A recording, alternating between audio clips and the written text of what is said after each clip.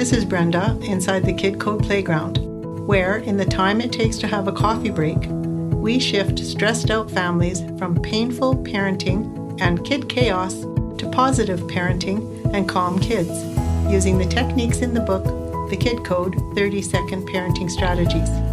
The unexpected result, you get your belly laugh back and ensure your kids keep theirs. In this podcast, pointed straight at your heart, we understand that parents struggle with two big problems: time and strategies that work on the spot. Every time you tune in, you'll find something to help you get right now relief in an upset with your kids, because every parent deserves a peaceful parenting experience, and every child deserves a peaceful parent. Are you ready?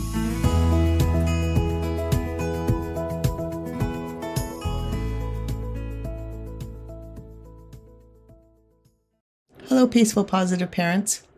What does being kind look like when we're kind to our kids or partners or other people in our lives? Maybe think of a few things right now that show kindness. For me, for example, it's being patient when I want to holler, "Hurry up!"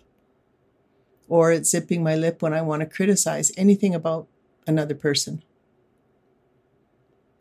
Kindness is really being genuinely positive towards them, encouraging them, appreciating them. That's all easy enough to do. And with my family, we offer each other the inner work that we regularly do if any of us have slid out of our true nature. So in other words, kindness is correcting kids and ourselves instead of punishing them or us.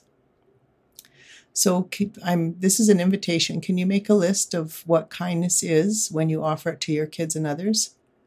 And then see if you can give that same kindness to yourself. So for example, with my list, it means I'd like to be patient with myself.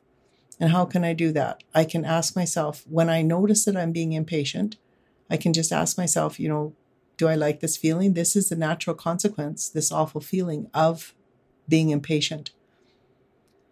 Or I can invite myself at that point. Can I relax myself, like drop my shoulders, drop my thoughts, and be patient with myself? Take a deep breath.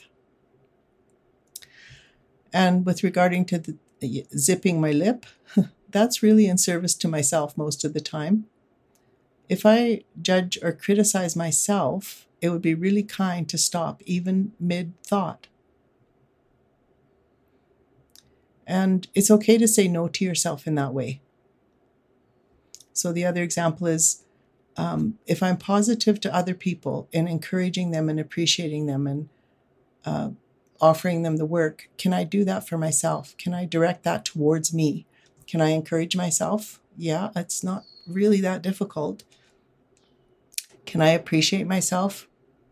And again, offer myself the work to self-regulate if I feel upset, to get myself out of the upset and back into my nature. That's very, very kind.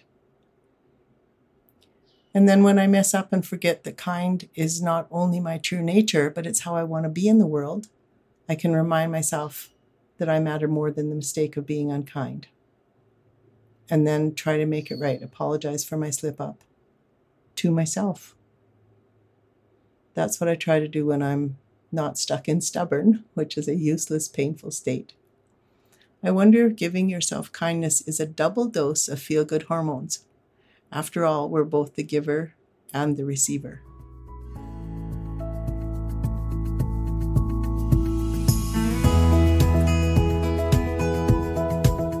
Thank you for listening and making your parenting life and your child's life more positive and peaceful.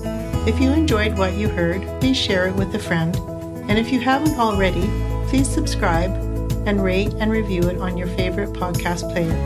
If you'd like to take a Kid Code course, you can do it in the time it takes to have a coffee break. If you'd like to become a Kid Code teacher, or if you want to reach me directly to talk about anything Kid Code, I'm here, thekidcode.ca. Instant evolution into positive, peaceful parenting, one upset at a time.